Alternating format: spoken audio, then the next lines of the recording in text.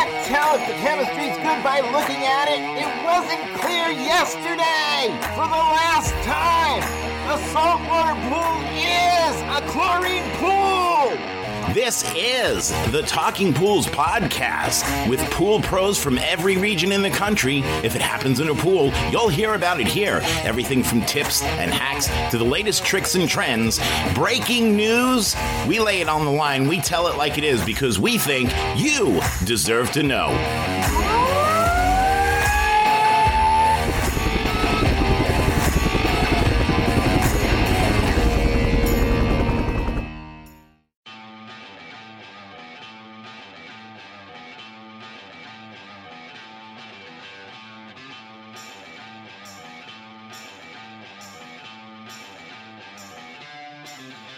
Hi, everybody, and welcome to Testing Thursdays with Wayne. I hope everybody had a great week. We finally got some rain here in the Maryland area, so my grass is now back to being green, thank goodness, instead of it being brown. Not good. So, what are we going to talk about today? Well, kind of an interesting thing. I was asked to be a guest on another podcast, specifically Surface Finishers, the guys who talk about plastering and work with water balance and the National Plasterers Council and groups like that, and had a really good experience with them last week. A good 40 minutes about water balance and the importance and things like that. So it got me to thinking that maybe this is a topic that I should really talk about with you all and go over some things that I know that I've already talked about in the past. But I think it's important, especially now, to emphasize certain topics, certain specifics that will make your life easier, which is what we all want. You know, not bad, but we want it to be easier. So what we're going to talk about is a little bit about water balance, number one, why it's important, and then a little bit about plaster and newly replastered and new builds and things like that. An area that I'm not necessarily the expert in. I know enough to be dangerous, but I know enough to know enough. But maybe that's a new phrase I should come, but I know enough to know enough.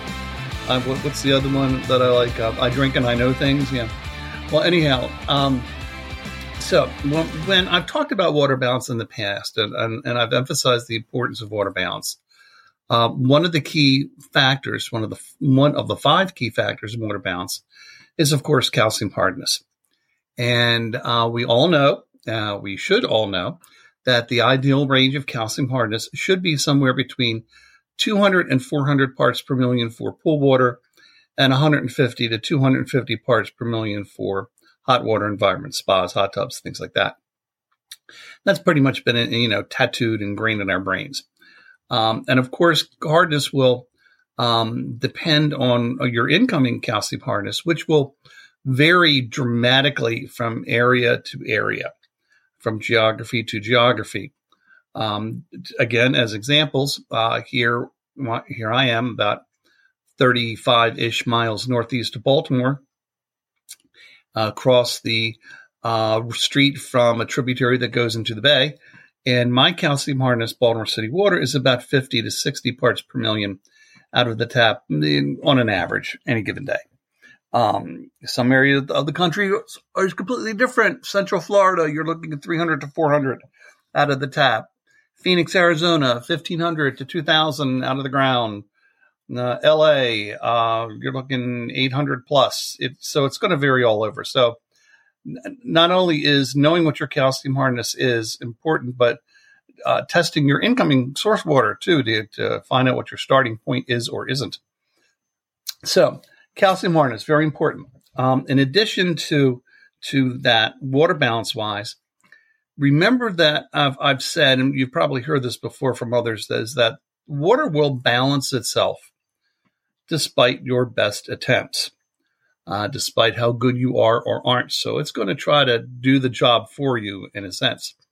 So what does that mean in English? Well, what that means is that you fill up your standard gunite, your plaster surface pool, And if the calcium hardness level of the water is too low, the water will seek out calcium carbonate from any source it possibly can find. And where do we find calcium carbonate? Hello, plaster. Hello, grout. Even some pool paints used to have a little bit of calcium in them. I don't think they do now, but they did back when I first started. And so what does that mean? Well, the water is going to pull all that calcium out from those surfaces and try to balance itself. The water will try to balance itself in that process. So where does that leave the pool surface? Well, that leaves the pool surface in a crappy situation. Paint will chip, plaster will chip off, grout will pit, cloudy water. It's going to hurt the actual vessel itself, the pool vessel itself. And it happens.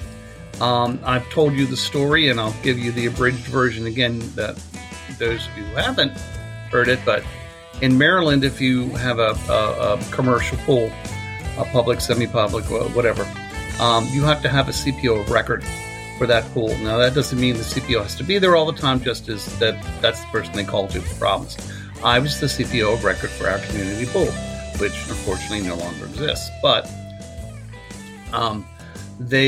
for very early preseason, they asked me, Wayne, we're going to repaint the pool good because it needs it.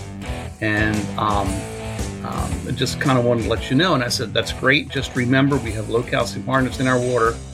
As you fill it up, always check the calcium hardness reading. Always keep it around 200 to 400 parts per million as the water is filling the pool. Okay, Ms. Wayne, got it. No problem. So I go away on vacation, come back. I get a call almost immediately as I'm opening the door. Come to the pool, and what I see is that all the paint has chipped off. Everything's pitted. The grout's gone below the water line. Again, the water decided to balance itself because the people at the pool forgot or did not listen to what Mr. Wayne said and did not monitor and adjust the calcium hardness reading as the pool was filling up. So that $8,000 mistake that hit them pretty hard. Probably one of the reasons why they don't exist anymore, but I digress. And that's the key here. Too many pool startups that I've heard of over the years, where the pool, your standard in-ground gunite, concrete pool, whatever, and the contractor, the pool builder, doesn't inform or doesn't know to inform the owner of the importance of water balance and, monitoring calcium hardness, and not just calcium hardness, but of course, pH and alkalinity and all the other things involved. But in this case, particularly with new, there's a curing process for this, that the water has to basically hydrate the plaster. In other words, get it acclimated to the water that's in the pool itself, so that things like pitting and chipping off and other issues don't happen. Well, a lot of pool contractors, dig the hole, fill it with water. That's it. That's all they care about. Or they don't know that they need to care about anything else. Maybe that's a better way to phrase it. And they'll just let the pool owner, don't worry, when the water fills up, take a sample of water to your local retailer and does a test and listen to them. No, although that is a step at some point, that's not the first step. You need to monitor that calcium hardness level as the water is filling, or else you're going to get these kind of problems that I know that most of you all probably at some point have had to deal with, have had to encounter with, have heard stories about, whatever. So those are the situations in which you need to monitor your calcium hardness reading as the water fills. What about the reverse, though? Hardly anybody ever talks about that. But what if you live in those areas where the calcium hardness level is high to begin with? What do you do? So, let's flap our wings and go to Phoenix, Arizona. Like I said before, depending on what area around Phoenix, Mesa, Scottsdale, Sun City, things like that. On an average, Out of the ground, water is at about 1,500 parts per million calcium hardness. That's a lot of calcium hardness. That's obviously way too much calcium hardness. So what do? Well, you work with what you got, and that's why water balance is so critical. Now, some people, those people who can afford it, will run their fill water through some kind of a softener system. It's expensive to do that, time consuming, but it will get the job done. It just takes a while to get it done. Or they might truck in water from another area that has a good calcium hardness level and use that water. Again, really expensive. I know that here in my area, in the Mid-Atlantic area, a truck full of water from the city costs about $500. But, it's got low calcium hardness to begin with. However, what about in Phoenix, or that I know I'm targeting Phoenix, and I'm sorry, people who live in Phoenix, but, it is what it is. What do you do? If you truck in water, it's going to be a lot more money than $400 or $500. You're talking thousands. And it's costs several thousand to build a pool and then several thousand to fill it up with water that's not going to destroy anything. So what happens if you just fill up this new pool that has not yet nothing's been hydrated yet? They just fill it straight up with this high calcium hardness. What's going to happen? Well, the obvious. You're going to get scaling, big time scaling, streaking. It just looks awful. And if you touch it with your feet, if you get in the water, you can cut up your feet because some of those edges are really, really sharp. So, running it through a portable softener system of some kind is a solution. It's an expensive solution, but is still a solution. Another option is to play with water balance. If you keep a high, if you look at the saturation index, okay, the LSI, and let's say you have a calcium hardness reading of 1,000 parts per million, where would you keep your alkalinity and your pH based on the temperature of the water? What would be good numbers? Well, let's use a good old Taylor watergram that, surprise, I just happen to have. And if we set, let's give ourselves a really good pH of 7.5. 7.4 to 7.6 is ideal. So we're going to hit 7.5. And let's say the water temperature's a little bit on the warm side. Let's say it's about 85-ish degrees. Okay. So what does that mean? Okay. Well, what that means is that, unfortunately, if your calcium hardness reading is 1,000, in order to be perfectly in balance, okay, you need to have an alkalinity reading of about 23 to 25 parts per million, which we know is horribly, it's not going to happen, okay, because low alkalinity can contribute to corrosion and all the other bad things that can happen with the low alkalinity. So let's adjust our pH a little, okay? If we move down our pH to 7.2, which is the bottom of acceptable as far as pH is concerned, and we still have our water temperature at about 85 degrees, at 1,000 parts per million, you're now looking at, for perfectly balanced water, you're now looking at an alkalinity of a carbonate alkalinity of about 50 parts per million. That's getting better. Okay. Getting a whole lot better. Now, if you wanted to go as low as, say, a positive 0.3 on your LSI, remember, positive 0.5 to negative 0.3 is good. If you went down to and tried to keep your LSI at around a 0.3, okay, with your LSI, I'm playing around here on the wheel to see what we would get. There we go. And we're talking about 85 degrees. So at 1,000 parts per million, it's still looking good. Okay.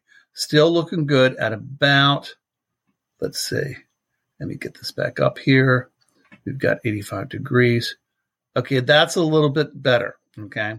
That means that at 1,000 parts per million calcium hardness, if you kept your alkalinity at 90, you'd still be considered in balance. Okay. So what you're doing in essence is that you're playing a numbers game. Okay. You're playing, am I successfully keeping the water where I need to be? And if so, what are the numbers that I'm shooting for? Okay. So you play with your LSI to figure out what the best way is to do it, as far as what values to keep.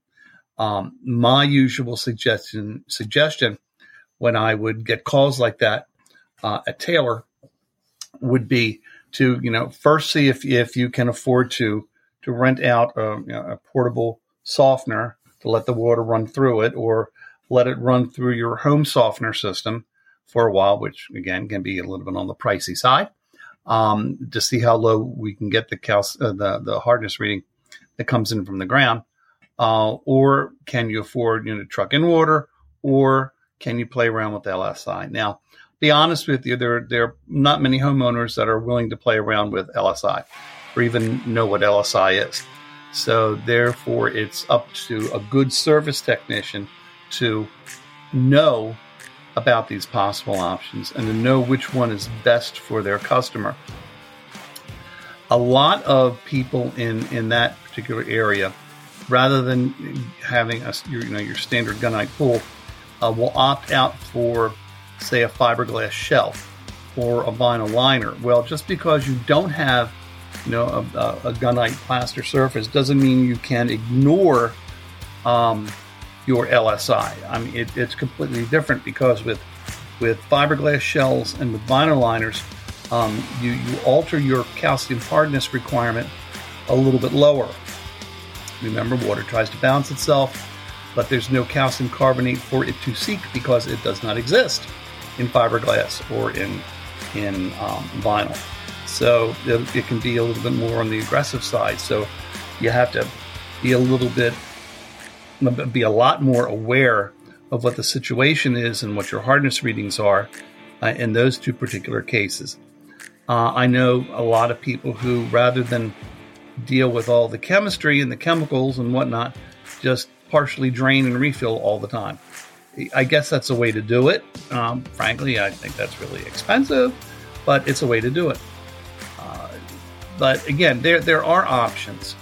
A lot of times also with commercial pools, particularly like therapy pools I've seen and things like that, that they will rather drain it, clean it out, and then refill it back the next day or day after, because you're talking much smaller number of gallons in the pool, as opposed to, say, a public commercial pool, obviously.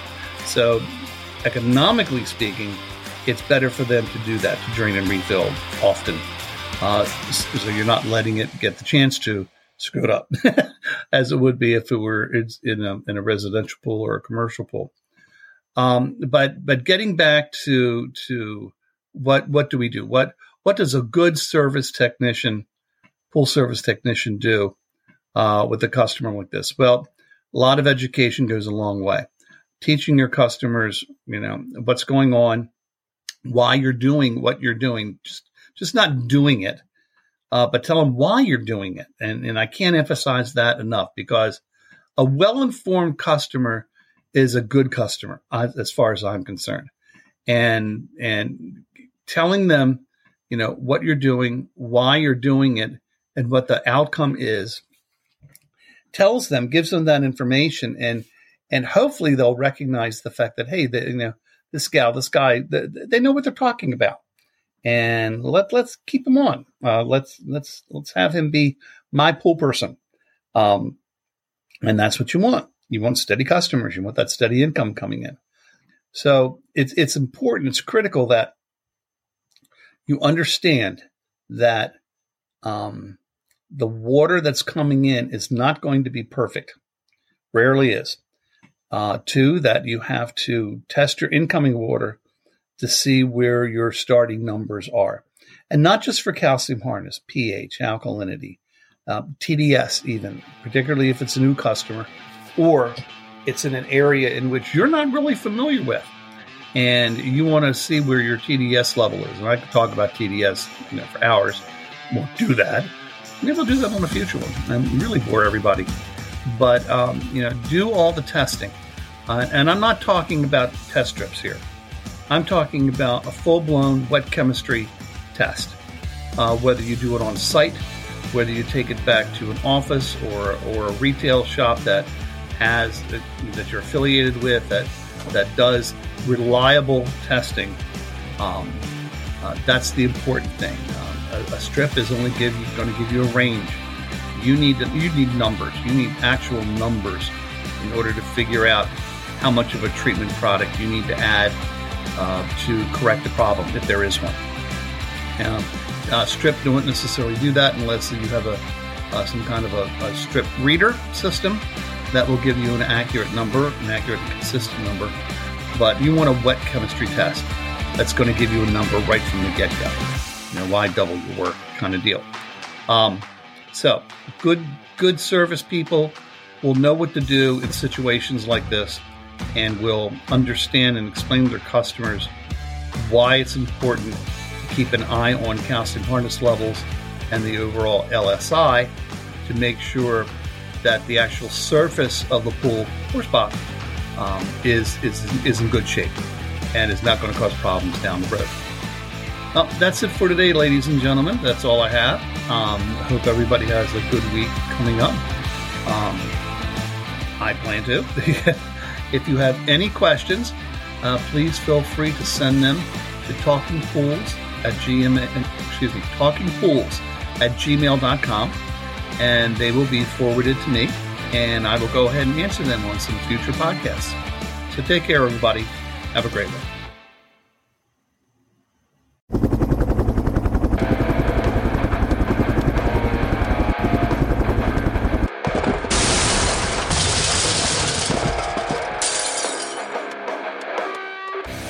I just wanted to take a minute to say thank you for listening today. I'm hoping you enjoyed the episode as much as we enjoyed putting it together for you. Listen, it's been a couple of wacky, crazy, screwed up years from pandemic to Poolmageddon.